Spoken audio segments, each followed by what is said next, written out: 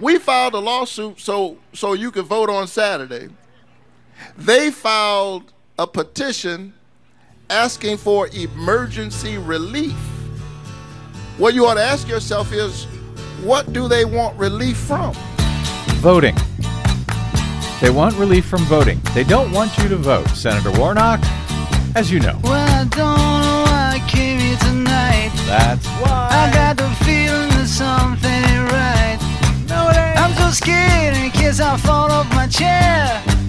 And I'm wondering how I'll get down the stairs. Clowns to the left of me, jokers to the right. Here I am, stuck in the middle with you. Hey there.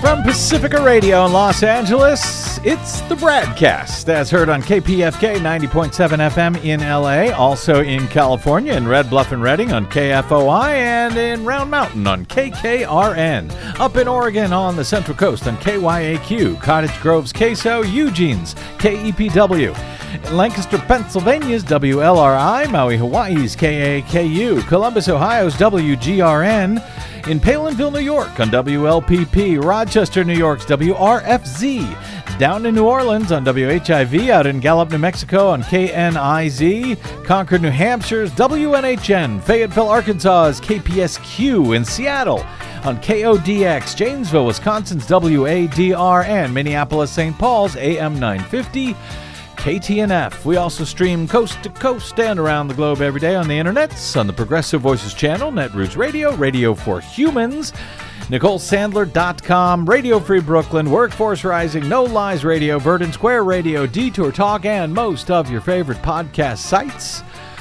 Blanketing Planet Earth 5 days a week. I'm Brad Friedman, your friendly investigative blogger, journalist, troublemaker, muckraker, and all-around swell fellow, says me, from bradblog.com. Thank you very much for joining us today for another thrilling edition of the BradCast. Coming up, we are going back to Georgia. Did we ever leave Georgia? Anyway, we're going back to Georgia, where the good news is that voters are smashing early voting turnout records in the state's U.S. Senate runoff election that ends next Tuesday. And the bad news? Well, voters are smashing early voting turnout records in the state's U.S. Senate runoff election that ends next Tuesday. That is ironical. Ain't it, though? We will explain why. Hi, Desi Doyen. Hi.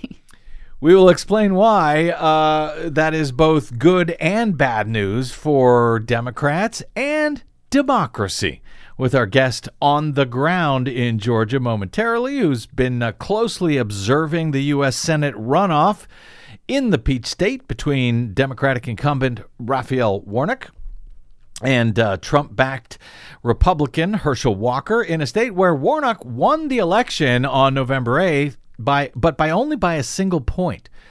He did not get over the 50% threshold to avoid this runoff on Tuesday and underway now. So lots to discuss there momentarily, and what could be another nail-biter, and yes, one that is complicated by, among other things, 100% unverifiable touchscreen voting systems forced on all voters at all polling places across the entire state of Georgia. But don't get me started yet. We have time. The show is young. Much more on all of that shortly. Some quick news, however, and what will have to sort of largely be headlines here, given how much there is to get through today before I can get to my guest. House Democrats ushered in a new generation of leaders on Wednesday, with Congressman Hakeem Jeffries of New York elected to be the first Black American to head a major political party in Congress, as long-serving Speaker Nancy Pelosi and her leadership team all step aside next year as Democrats head back into the minority in the House. Showing rare party unity, our friend Marcy Wheeler characterized it as, quote, Democrats in array. A joke some of you may understand. Rare party unity after their midterm election losses in the House on November 8. Democrats moved seamlessly from one history-making leader, Nancy Pelosi, to another, Hakeem Jeffries, choosing the 52-year-old New Yorker who vowed to, quote, get things done in the new Congress even after Republicans narrowly won control of the chamber. The closed-door vote for the new leadership team was said to have been unanimous among the caucus. That, by contrast, with what is going on the Republican side of the aisle right now. As AP observes, it's rare that a party that lost the midterm elections would so easily regroup, and it stands in stark contrast with the upheaval among Republicans, who actually won. They won a majority, but you'll be shocked to learn they are struggling to unite around a new leader. California's Kevin McCarthy is who they think will be their new House Speaker as they prepare to take control when the new Congress convenes in January. You'd be wise, however, to expect a whole lot of sturm and drang around that McCarthy's election for House Speaker when the House reconvenes in January. McCarthy will have to win a majority, 218 votes, to be the new Speaker from among the House, or face a floor fight about all of this, given that his election among his own caucus to be its new leader saw more than 30 votes against him by his fellow Republicans.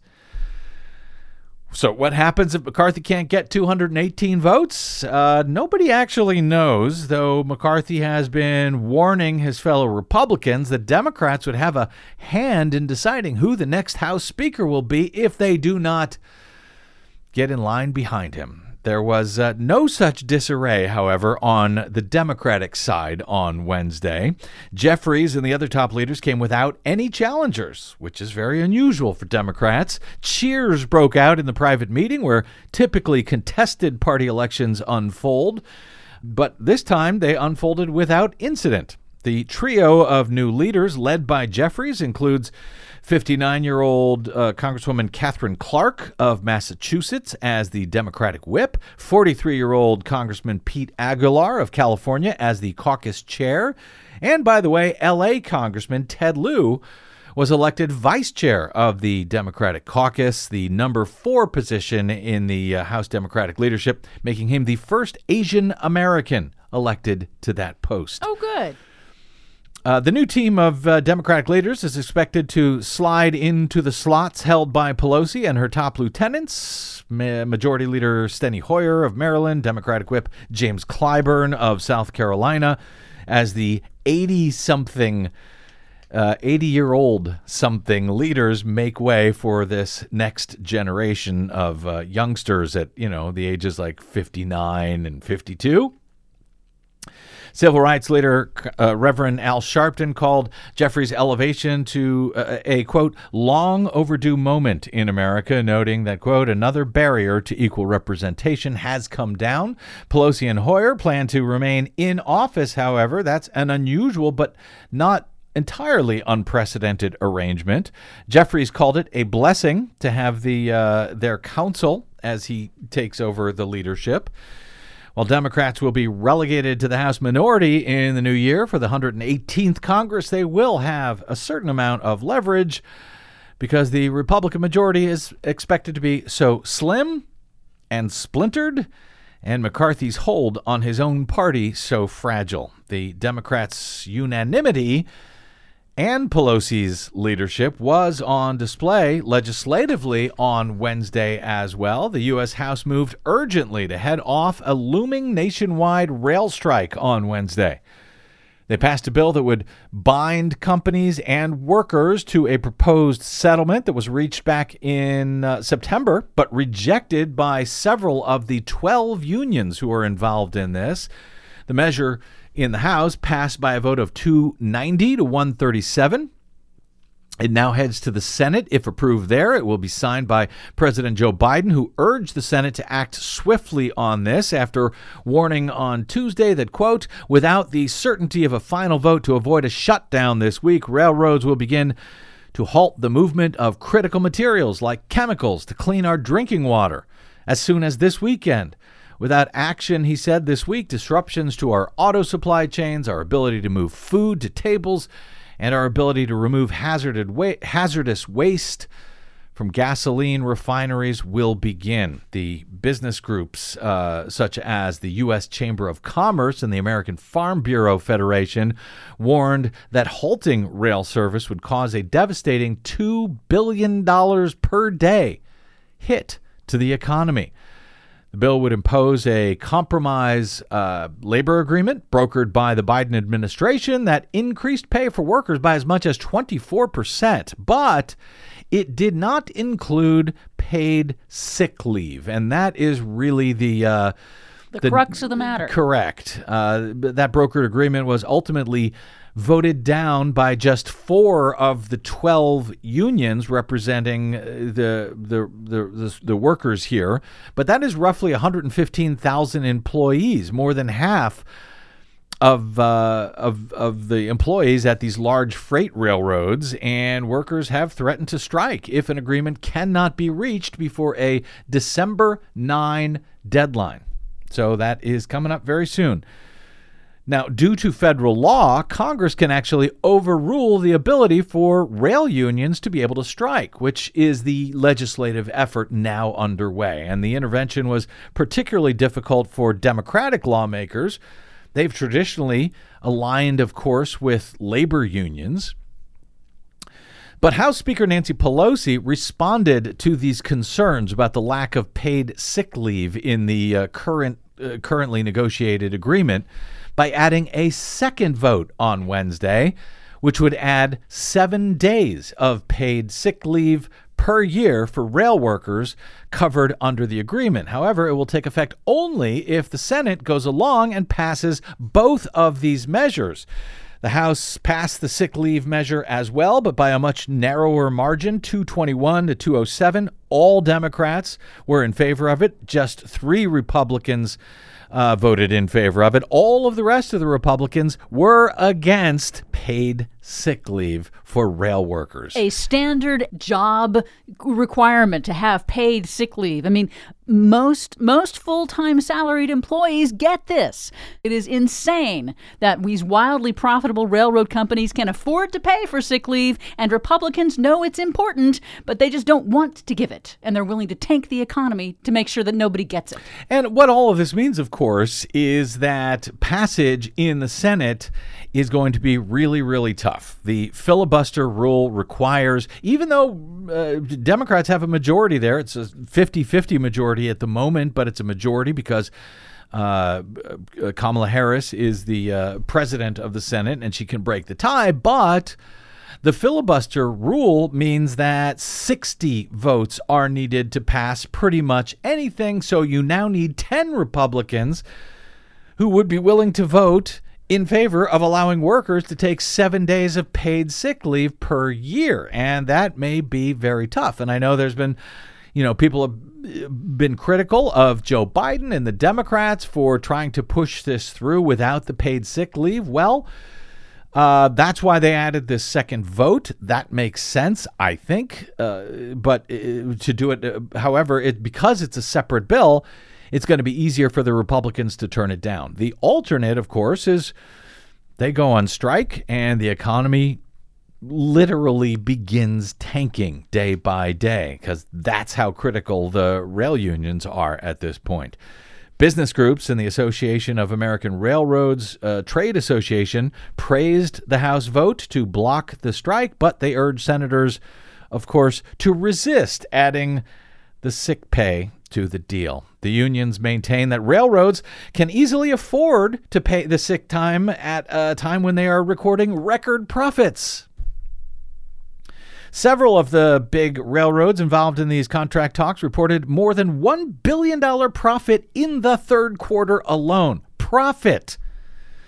Not just revenue, but profit. Jim McGovern, Democrat congressman from Massachusetts, said, quite frankly, the fact that paid sick leave is not part of the final agreement between railroads and labor is, in my opinion, obscene. It should be there, and I hope it will be by the end of the process. The compromise agreement that was supported by the railroads and a majority of the unions provides for 24% raises and $5,000 in bonuses retroactive to 2020, along with 1 additional paid leave day. So it is a pretty good deal, except for the sick leave. The raises would be the biggest that rail workers have received in more than 4 decades. But the agreement did not resolve the concerns about unreliable schedules for workers, which make it hard to take a day off at all, and the lack of more paid sick time. We'll keep our eyes on that story, obviously, as it will have a huge effect on, well, all sorts of things, including the economy, should a strike occur. And finally, for now, before we get to my guest, late on Tuesday, South Carolina's Supreme Court unanimously ordered former White House Chief of Staff Mark Meadows, in a terse 3-paragraph ruling, to testify to an Atlanta area special grand jury investigating Donald Trump's effort to strong-arm election officials in Georgia after the 2020 election to change the results in his favor. The brief order from the Supreme Court justices, just 3 paragraphs, cites the, quote, exigent circumstances involved, and it ends this way, quote, "We have reviewed the arguments raised by Meadows and find them to be manifestly without merit." From the South Carolina Supreme Court justices, all of them. That decision affirmed a lower court ruling that required Meadows to testify to the Fulton County grand jury investigation being led by District Attorney Fani Willis in Georgia. Willis sought Meadows' testimony in September as part of her expansive probe into efforts by Donald Trump and his allies to disrupt the election process in Georgia, including his push for Secretary of State Brad Raffensperger to, quote, find just enough votes to overturn Joe Biden's victory in the state and to create a fake set of electors in order to give the false appearance of disputed results in the state. Courts in New York and Florida and elsewhere have all similarly upheld efforts by Fani Willis to obtain testimony from non-Georgia residents, including disgraced Trump attorney Rudy Giuliani, disgraced former National Security Advisor Mike Flynn, disgraceful U.S. Senator Lindsey Graham. Willis's grand jury, believed to be pursuing a broad conspiracy, which could result in conspirators facing as much as 20 years in jail, has sought testimony from a whole bunch of high-ranking figures in Trump's orbit, particularly those most closely associated with his bid to steal the 2020 elections. Meadows is the most critical figure in her investigation to be ordered to appear to date, at least according to Politico. In addition to his prominent role in Trump's administration as chief of staff during the weeks leading up to the January 6th insurrection, Meadows actually traveled to Georgia while serving as chief of staff to the president. He traveled to Georgia right in the middle of the state's post-election audit, and he joined Trump on that phone call on January 2 of 2021, that call with Raffensperger trying to strong-arm him into stealing the election for Trump. Meadows had argued to a South Carolina county court that his appearance before the grand jury in Atlanta was barred due to executive privilege. But the state courts rejected that argument thoroughly, saying again, we have reviewed the arguments raised by Mark Meadows and find them to be manifestly without merit. That does not bode particularly well, I think, for the former president. So we will keep our eyes on that. He had been subpoenaed to appear November 30. Obviously, he's not going to make that date, but hopefully he'll be in front of that grand jury soon, and he may be arguing taking the fifth, which is amazing. We shall see. Now, speaking of Georgia, that state, of course, always seems to be on our mind for some reason of late, and it certainly is today with Tuesday's upcoming U.S. Senate runoff election between Democratic Senator Raphael Warnock and Republican Herschel Walker now very much underway amid record early vote turnout, which is not necessarily as wonderful as it sounds. We will explain why and much more with a great election integrity advocate and champion and observer on the ground of this early voting in the Peach State. That's coming up next on the BradCast. I'm Brad Friedman.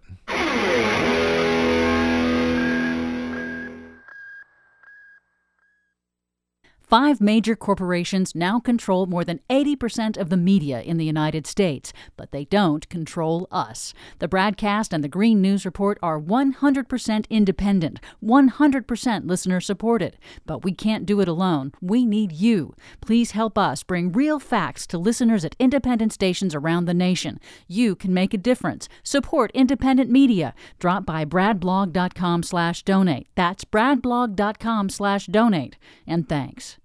Just an old sweet song keeps Georgia on my mind. Georgia on my mind. Well, I'm not sure if it's an old sweet song that keeps it on my mind, but in any event, Georgia is on my mind yet again. Welcome back to the BradCast. Brad Friedman from bradblog.com. If you have listened to the BradCast for more than, a minute or two over the years, you probably noticed what has become a bit of an accidental obsession here. That's the voting and election systems in the great state of Georgia. I suspect many may have wondered why years ago we started covering the state so specifically and so frequently and so closely. But I am now hoping that after what has happened there since 2020, when Donald Trump attempted to coerce state election officials to, quote, find enough votes to steal the Peach State's presidential election on his behalf after he had lost it narrowly there to Joe Biden, which, as it turns out, is a state felony and a conspiracy crime for which he and many of his other top lieutenants are right now being criminally investigated by the Fulton County District Attorney, Fani Willis. And then just after the 2020 election, in the not one but 2 U.S. Senate runoff elections in Georgia in January of 2021, well, that resulted in 2 Democrats winning seats from Republicans for the first time in years and, yes, giving Democrats a majority in the upper chamber of Congress. And now, again, in 2022, when a U.S. Senate runoff election, which ends next Tuesday, will determine if Democrats have a 50-50 majority in the Senate, in which they must share power on committees with Republicans, or if they win a clear majority, allowing them to do a whole lot more in a much more efficient manner.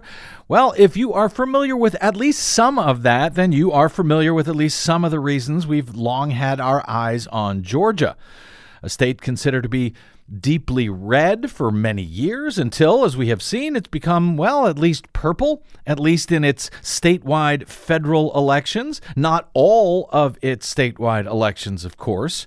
Republican Brian Kemp, a first-rate vote suppressor as both the state's former Secretary of State, now its twice-elected governor, and his Republican successor in that Secretary of State's office, Brad Raffensperger, continue to be elected by the voters of Georgia, even as state voters continue to elect Democrats to statewide federal offices, or at least try to. Incumbent Democratic Senator Reverend Raphael Warnock, who won a special election to the U.S. Senate back in one of those 2021 runoffs, is now running for a full 6-year term against Donald Trump-backed former football player and remarkably accomplished Republican liar and fantasist Herschel Walker. Warnock defeated Walker in the November 8 election just a few weeks ago by just about 1 point, but he failed to reach the 50% plus 1 threshold that is required to avoid a runoff in the state. One of just 2 states, by the way, in the nation, along with Louisiana, which hold runoff elections for U.S. Senate. That runoff election is, as you know, now underway, with so far record turnout during early voting for reasons either good or bad, or both, which we will discuss momentarily with my guest. But that runoff election ends next Tuesday, December 6th. Now, adding to all of that political drama in Georgia, of course, is the fact that Secretary of State Raffensperger, after losing a long-running case in federal court back in 2018, was forced to replace the state's 100% unverifiable 20-year-old Diebold touchscreen voting systems because they were found to be insecure and thus unconstitutional by a federal judge. Well, after that, he replaced those terrible systems with newer, similarly unverifiable and insecure touchscreen voting systems made by Dominion Voting Systems, which, well, complicates all of this. All voters who vote at the polling place in the state are still forced to vote on those same terrible touchscreen systems rather than verifiable hand-marked paper ballots. The only way to vote on a verifiable hand-marked paper ballot in the state is by absentee ballot, which is harder to receive and cast now. Harder than ever, for reasons that we'll also discuss momentarily. The Coalition for Good Governance, the nonpartisan watchdog group headed up by Marilyn Marks, a frequent guest over the years on this program, after successfully suing to get rid of the state's Diebold touchscreen systems, is also now suing to get rid of the new Dominion touchscreen systems, arguing that they are similarly flawed and should be replaced with, yes, verifiable hand-marked paper ballots at the polling place. And as if all of that is not enough, just a friendly reminder that following the 2020 election, which was not stolen from Trump, Secretary Raffensperger and Governor Kemp in Georgia nonetheless joined with the state's Republican majority state legislature there to adopt a massive election reform bill called SB 202, which includes tons of voter suppression measures and even provisions to prevent the media from being able to do our job by transparently covering state elections. That's just one of the reasons that I am a named plaintiff representing media in the Coalition for Good Governance's separate lawsuit challenging several provisions of that new law, SB 202. And of course, all of this comes at, as if that's not enough, all of this comes at the same time that it was recently discovered once again by Marilyn Marks of the Coalition that local Republican election officials in Georgia's rural Coffee County allowed members of Donald Trump's 2020 election denier team to come into their offices months after the election to unlawfully breach the county's computerized election management system and to make copies of its highly sensitive and proprietary software that is used across the entire state and in counties in about a dozen other states, all of which has made voting systems and cybersecurity experts very, very nervous, given the vulnerabilities of those computerized voting and tabulation systems. So, yeah, there is a good reason or two to cover elections in the great state of Georgia, I think. And now, with the critical U.S. Senate runoff right now currently underway and just days from ending, there are few in the state who oversee its elections more closely on the ground than our old friend Jeanne Dufort, who has served as a poll observer in her Republican-leaning Morgan County and on post-election audit committees there as well, representing at various times both the county's Democratic Party and the Libertarian Party there as well. Jeanne is also a longtime member of the Coalition for Good Governance and a co-plaintiff along with myself in their ongoing lawsuit against the SB 202 voter restriction bill. Jeanne Dufort joins us again today on the BradCast, and woo! Okay, Jeanne, welcome back to the program. Thanks, Brad. And you know, I live this, and yet I'm exhausted listening to you. I know, and I'm so sorry to have to put you through all of that. I just hope we can find something to talk about here, Jeanne. With all of those concerns, before we get to the ongoing runoff election, let me start with the November 8 elections in Georgia. In one sense, it sort of seems forever ago. And yet many states have not yet even certified those elections. And Georgia, with SB 202 and the newly compressed scheduled for runoffs in that bill, well, you guys are still very much in the middle of those midterms. So let's start with November 8. How did the election go there? Were voters able to vote? Did they face the long lines that we have seen for so many years in some places in Georgia and are unfortunately seeing again now during the runoff elections? So lines are the story of this week, but they were not really a big story in the general. Mm-hmm. And that is because Georgia, over the last couple of election cycles, and particularly post-COVID, Georgians found out voting early is just easier than voting on Election Day, both voting by mail and voting in person. And in a run-up to a general, we have 3 full weeks, 17 days in most places, of mandatory early voting in-person options. So, and plenty of time to get your mail ballot returned. So Georgians mostly did that. In fact, we had a slightly lower turnout than we had expected for the general, mainly because Election Day was fairly quiet after a huge vote in early. That's good news. Were there any problems? And we'll talk about how that has changed for the runoff. But we're sticking with November 8. Were there any problems of note with Raffensperger's terrible touchscreen voting systems used across the entire state? They're breached by Coffee County, by the Team Trump, MAGA. You laugh. Why are you laughing, Jeanne? So the problem with being certain about a problem of a breach of an electronic voting system is that there isn't much direct evidence.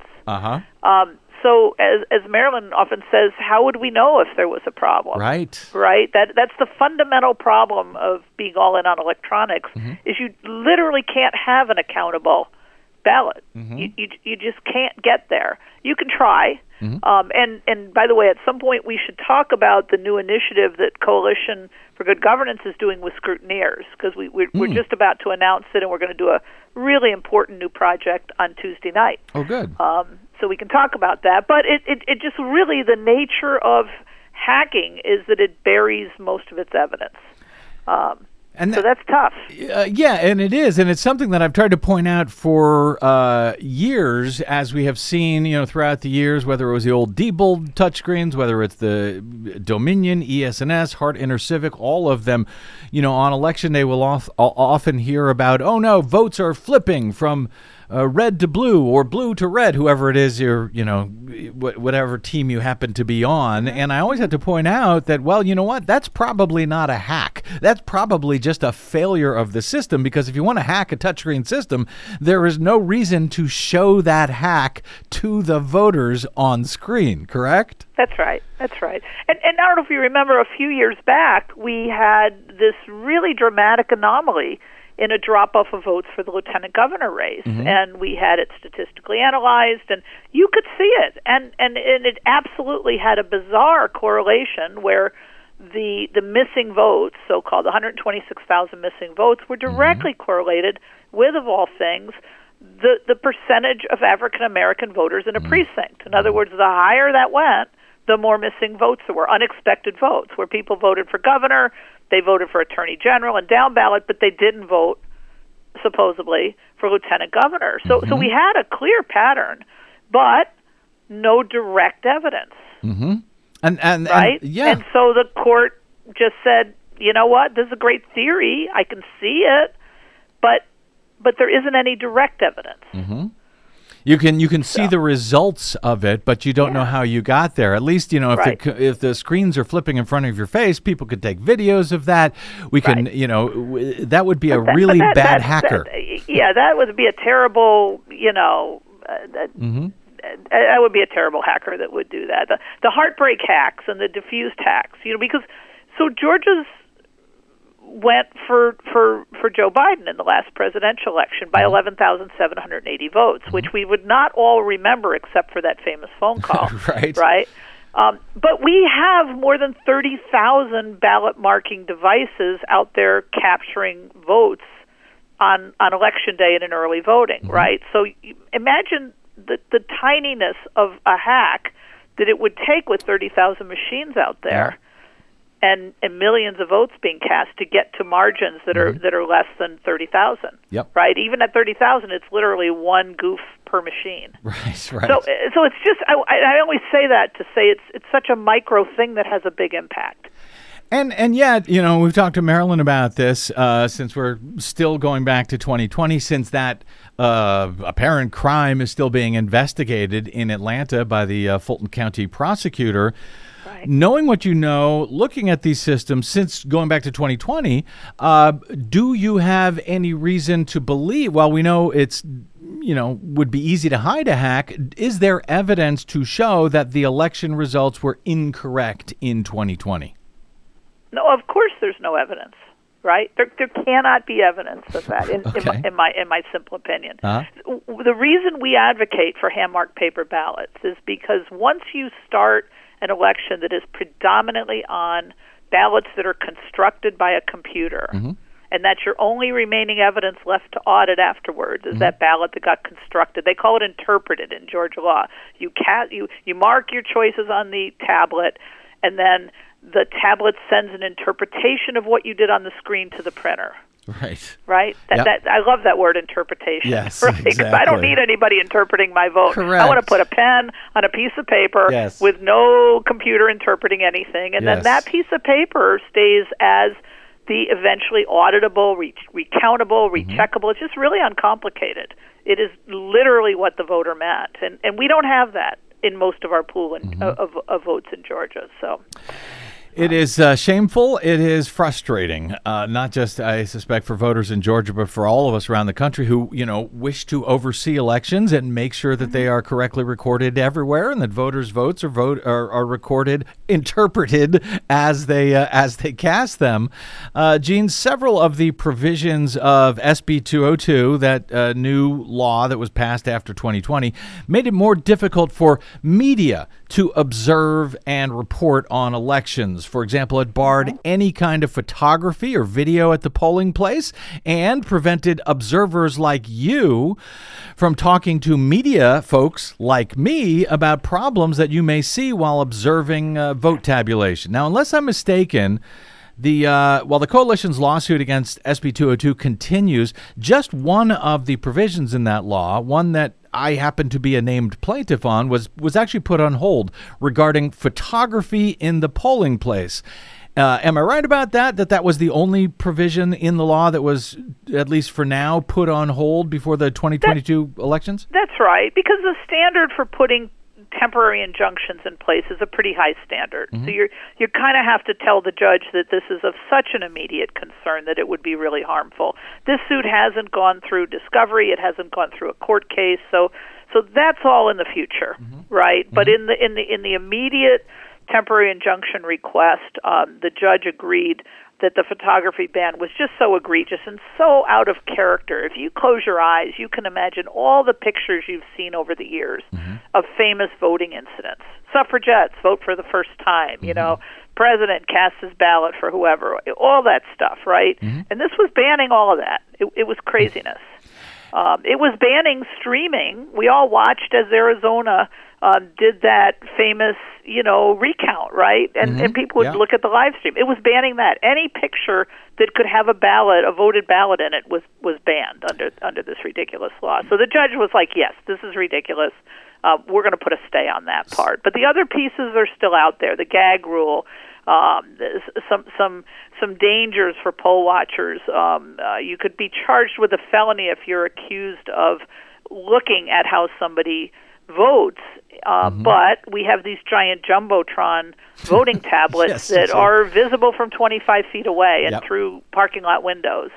So, there's just some crazy stuff in there still to be adjudicated. And also part of that, if you had seen any problems during the tabulation, Jeanne, would you have been able to tell me about it as a member of the press so I could report it to the world? Not before voting is finished, right? So at any point you couldn't tell. If you're sent in as a poll watcher, you're sent in on behalf of a candidate. You're sent in on behalf of a party, and certainly you're representing a bit of a public interest, interest in watching elections. So to ban all those things and tell these watchers you're only allowed to tell the election director, that's just kind of anti-democratic. But that's right? Small d Democratic. But that stands. But that's still in place. Yeah, small d Democrat. And that's still in place, and it hasn't been adjudicated in court yet. So that's still out there. So and there are some other provisions, by the way, of SB 202, which have had a clear and measurable impact on elections. Small changes, big impact on some voters. It's been a real attack on the ease of mail voting, for example. you were able to. Now the Secretary of State will say, oh, these were things we did because of COVID. And just because we made it easy because of COVID, it doesn't have to always stay easy. That's sort of their talking point, right? But things like having drop boxes, secure drop boxes, they're now inside and they're only open in early voting places during early voting hours. You can apply for a mail ballot by email, by the internet, not by email, on the internet, online, except you have to stop, print the form out, wet sign the form, and then figure out how to re-upload that and send that in. So that's not really an online application anymore. So the effect on voters who don't have printers in their home, the effect on people assisting elderly voters. There's some new restrictions on who can the circle is smaller of who can help an elder get through this process. So that's been a real thing, and they've shortened some of the time frames for that. They also shortened the runoff period. SB 202 took it from 9 weeks to 4 weeks, and we're in the middle of living through the impact of, I myself today had to ask them to resend me my mail ballot because the records show they mailed it to me on the 18th of November, and it still hasn't arrived in my home. And we're a small county. I mean, I literally live 8.5 miles from the post office. And so to get that, at this point, if you're just getting your ballot, I mean, and the election, it's got to be there by election day, or can it come in after? Election night. By 7 o'clock on election night. So we're going to try. We're going to have them. Normally, mail from Madison would get to me the next day or the day after. So we're trying again. Foolishly, I requested it. I was poll watching this morning. So I talked to the clerk. She took care of it. And then I watched her walk out the door with my new ballot in hand because the law didn't allow her to hand it to me. Unbelievable. So she went to the mailbox and mailed me my ballot. So unbelievable. And because I know this has caused problems. You know, we tried to work with some folks who hadn't received their ballot before the November 8 election when there was a lot more time. And again, some elderly folks who have various problems, filling out forms, printing them out, getting them back. In your case, Jeanne, had you received that ballot today, if you were out of town, I mean, you can presumably drive it over to the county headquarters and mail it. But if you had literally been out of town, would you have even been able to get it back in time at this point? No, probably not. Or chances are not. So, and I'm not the only one. It's not all about me, but it's interesting. It happened to me, so I can give the example. While I was there for 4 hours, there were at least 3 other people who were discussing a similar kind of a problem and how to solve it. And doesn't that somewhat defeat the purpose of the drop boxes if they're only available inside an early voting location? Totally. By far and away, most people just walked in and handed it to the clerk because the clerk was 10 feet away from the drop box. And so, that's a lot of people, or at least around the country. I don't know how they feel in Georgia about this, but a lot of people around the country, they look at guys like Brian Kemp, the governor, Brad Raffensperger, the Secretary of State, and they say, oh, what heroes, because they didn't fold to the pressure from Donald Trump and his band of conspirators. They're really not heroes, are they? They're not heroes. They deserve all of our gratitude for not folding to the request to find 11,780 votes. Right? I can be grateful for that, but they are absolutely behind most of these provisions that make it difficult to vote. It's ironic. We are famously the home of Chick-fil-A, and Chick-fil-A is famous for its customer service. It manages lines and logistics really well. And many of us just simply say, why can't Georgia just hire Chick-fil-A to design its election logistics instead of continuing to put these small but significant bottlenecks in front of voters? Yeah, well, be careful about that because Chick-fil-A won't serve you on a Sunday either. So that's true. Any Sunday voting. We have, in fact, Jeanne, seen reports over the past couple of days out of Georgia where,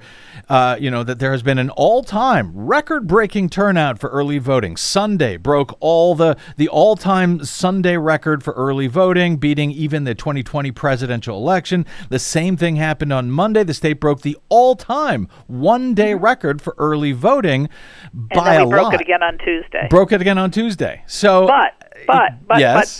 Those are daily records. Uh-huh. And we only have 7 days, 5 for most counties, 7 days for a few, and I think 8 for one, instead of 17 days. Mm-hmm. So you can break all the daily records you want and still not create enough capacity for everybody who wants to vote. And so that was, it used, in the general election, there was 17 days of early voting, and now we have 7. 5 mandatory, and then they had to have a lawsuit to get the Saturday agreed. Right. Yeah. So Sunday was an optional day. Now, one county opened up as early. I don't know how they managed to do it, but they opened up the Tuesday before Thanksgiving, and a second one opened up the Wednesday before Thanksgiving. The problems for the counties, by the way, wasn't it was you had to have the previous election finished, and then you had to design a ballot and get that ballot approved and get those ballots back from printers to be able to begin your process. And to get it then out to voters, good luck in this compressed time frame, which is another reason why there were so many people lining up to vote in person. Right. So then when they started, and originally the Secretary of State said, yes, everybody will be voting on Saturday after Thanksgiving. And then all of a sudden his lawyers or somebody looked into it and said, oh, no, this rule we have over here about you can't vote after a holiday, and by the way, the unnamed in Georgia now holiday after Thanksgiving, which is actually the holiday formerly known as Confederates Day, prevents us from voting on Saturday. So there was a really rich irony in him declaring you couldn't vote on Saturday because of the holiday formerly known as Confederates Day. Yeah. But thank goodness DPG and others brought a lawsuit. Judge McBurney came through, and Judge McBurney, by the way, is also the judge over the Fonnie Willis grand jury case. So there's a nice tie-in with that. That's a good sign. Secretary of State appealed, but the appellate court turned them down, and then the Secretary of State said, okay, I'm dropping out, but then the Georgia Republican Party and the National Republican Party took it all the way to the Georgia Supreme Court, and you have a really bad case when the Georgia Supreme Court 9-0 turns you down on the morning before Thanksgiving. No kidding. Boy. And they really went out of their way. The Republican Party and that hero, Brad Raffensperger, Secretary of State, really went out of their way to prevent people from voting. To prevent people from voting on it, because college students are home over holiday weekend, right? And they're gone back. On the Monday after. All kinds of working people, a physician friend of mine, just can't carve a chunk out. And in her county, she has 2 and 3 hour lines all this week, right? A physician can't just blow her schedule open, disappoint all those patients, and pop over to vote, right? So she needed to vote on weekends. So there's lots of different stories about why people really need the option, because you didn't have, for a lot of people, a practical timeline for mail voting. So you really were down to just a few options. But anyway, the joke is on all of those folks who decided it was better to try to prevent it, because the Democrats came out of the holiday weekend with a dramatic vote advantage going into this week. So an interesting, it's almost like, letting somebody start a 100-yard dash with 20 yards advantage, right? Because that's who opened up the polls, scrambled and got them open. So it's going to be interesting. The joke was on the vote suppressors, because that weekend voting was left up to the counties. Then yes, you can hold early voting if you want. It's up to you. And it was all of the blue counties in general who held that early voting over the weekend, and the red counties didn't. So their voters didn't get out. But all of this, combining all of this, Jeanne, it has resulted in we're once again seeing these hours-long lines. That is not good. You can't just like you said, if you're a doctor, pop over and vote. You got to pop over and have an hour or 2 or 3 to wait. That's right. Why, in addition to all the things that we've talked about, are there issues at the polling place itself? I mean, in most counties, there's one race. It's just the Senate race. It's literally capacity. I spent 4 hours this morning just watching it in my county, and my county is keeping up a really amazing pace. Mm-hmm. But it's a small county. There's 100 counties smaller than us, but we're still pretty small. We have 15,000 registered voters. And they were just moving people in and out. There was rarely any machine open, but there also was rarely a line more than 10 or 12 people. So almost everybody was getting in and out in 15 minutes. It doesn't take long. But some county, we were using the new pilot check-in system, which is way faster than the original system. Fulton County, one of the biggest counties, is using the old system. So all of the bottlenecks are at check-in, and they haven't been able to figure out how to get enough check-in stations to get 17 days worth of early voting, plus people who would also prefer to vote by mail but don't think they can. Compressing all that into these 7 days is just it's the 10 pounds in a 5-pound sack thing. So even if you've got 20 of these crappy touchscreen voting systems, if you've only got 2 computer check-in systems, everyone has to go through that funnel first. Right.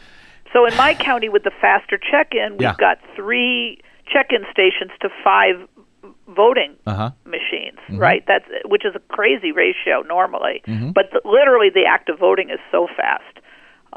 It would be faster even if they handed them a ballot and they just marked it, and that would be faster than putting the card in the machine and bringing it up and tabbing through the things and going, do I check, and waiting for the printer. Yep. I mean, it is still just stupid when you think about marking a ballot by a pen and then you watch the process on a machine. It seems amazing that somebody would spend $3,000 to do what a $1 pen would do, but here we are. And even more amazing when you consider, as I said, that in most counties there is one single election on in this Tuesday race for the U.S. Senate. All places, it's just one thing. Vote for this guy or vote for that guy, and you could walk in, check it on a piece of paper, hand it in, and frankly, you could hand count that by putting them in stacks of Warnock here, Walker there.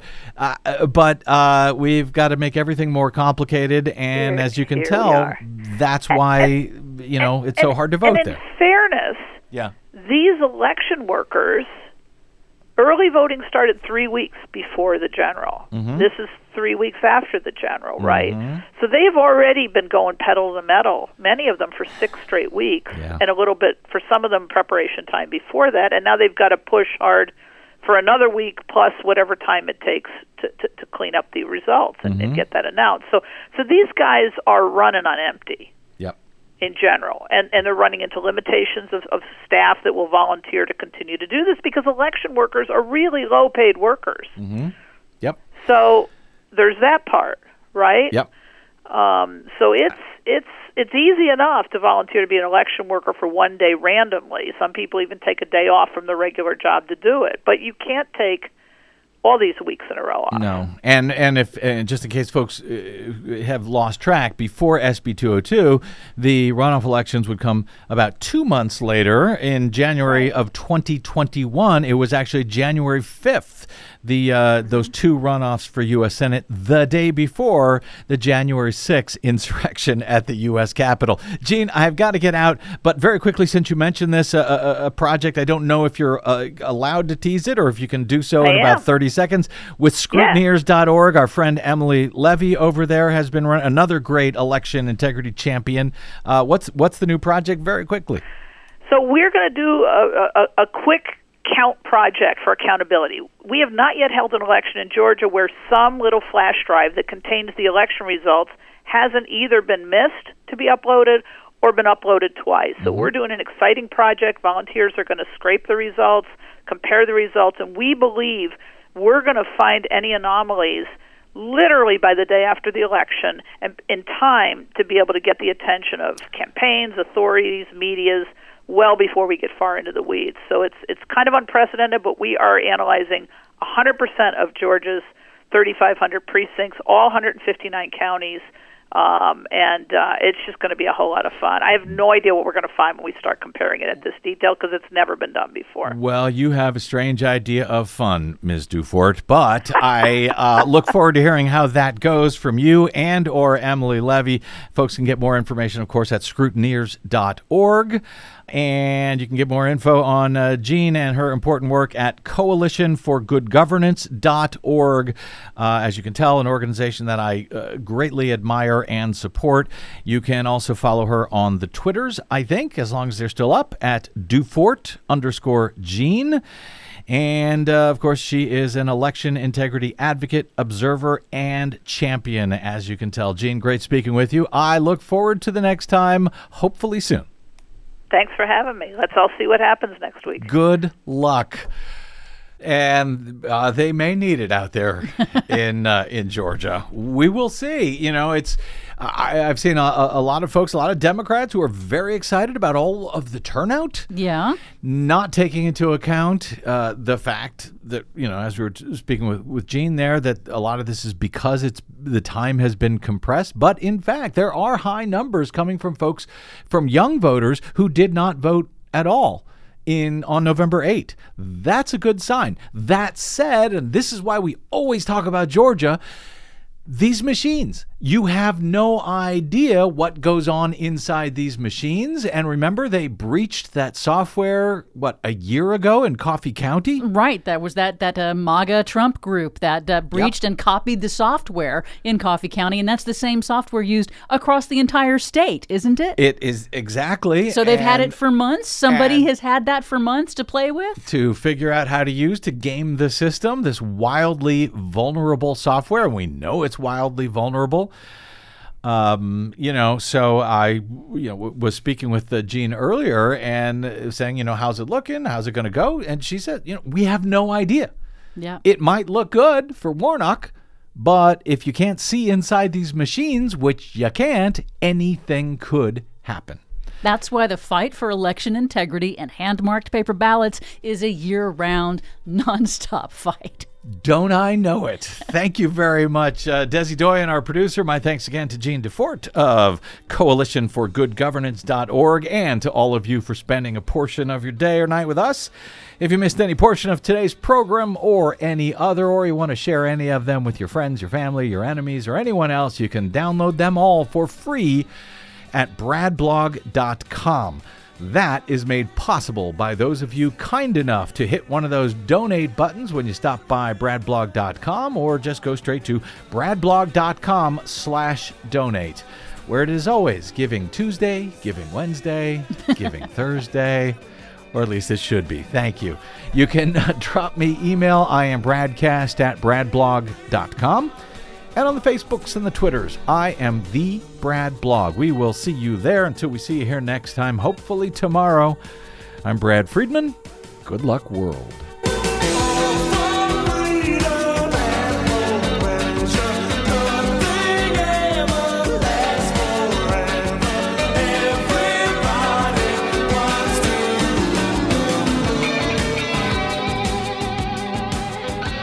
Hey, this is Brad.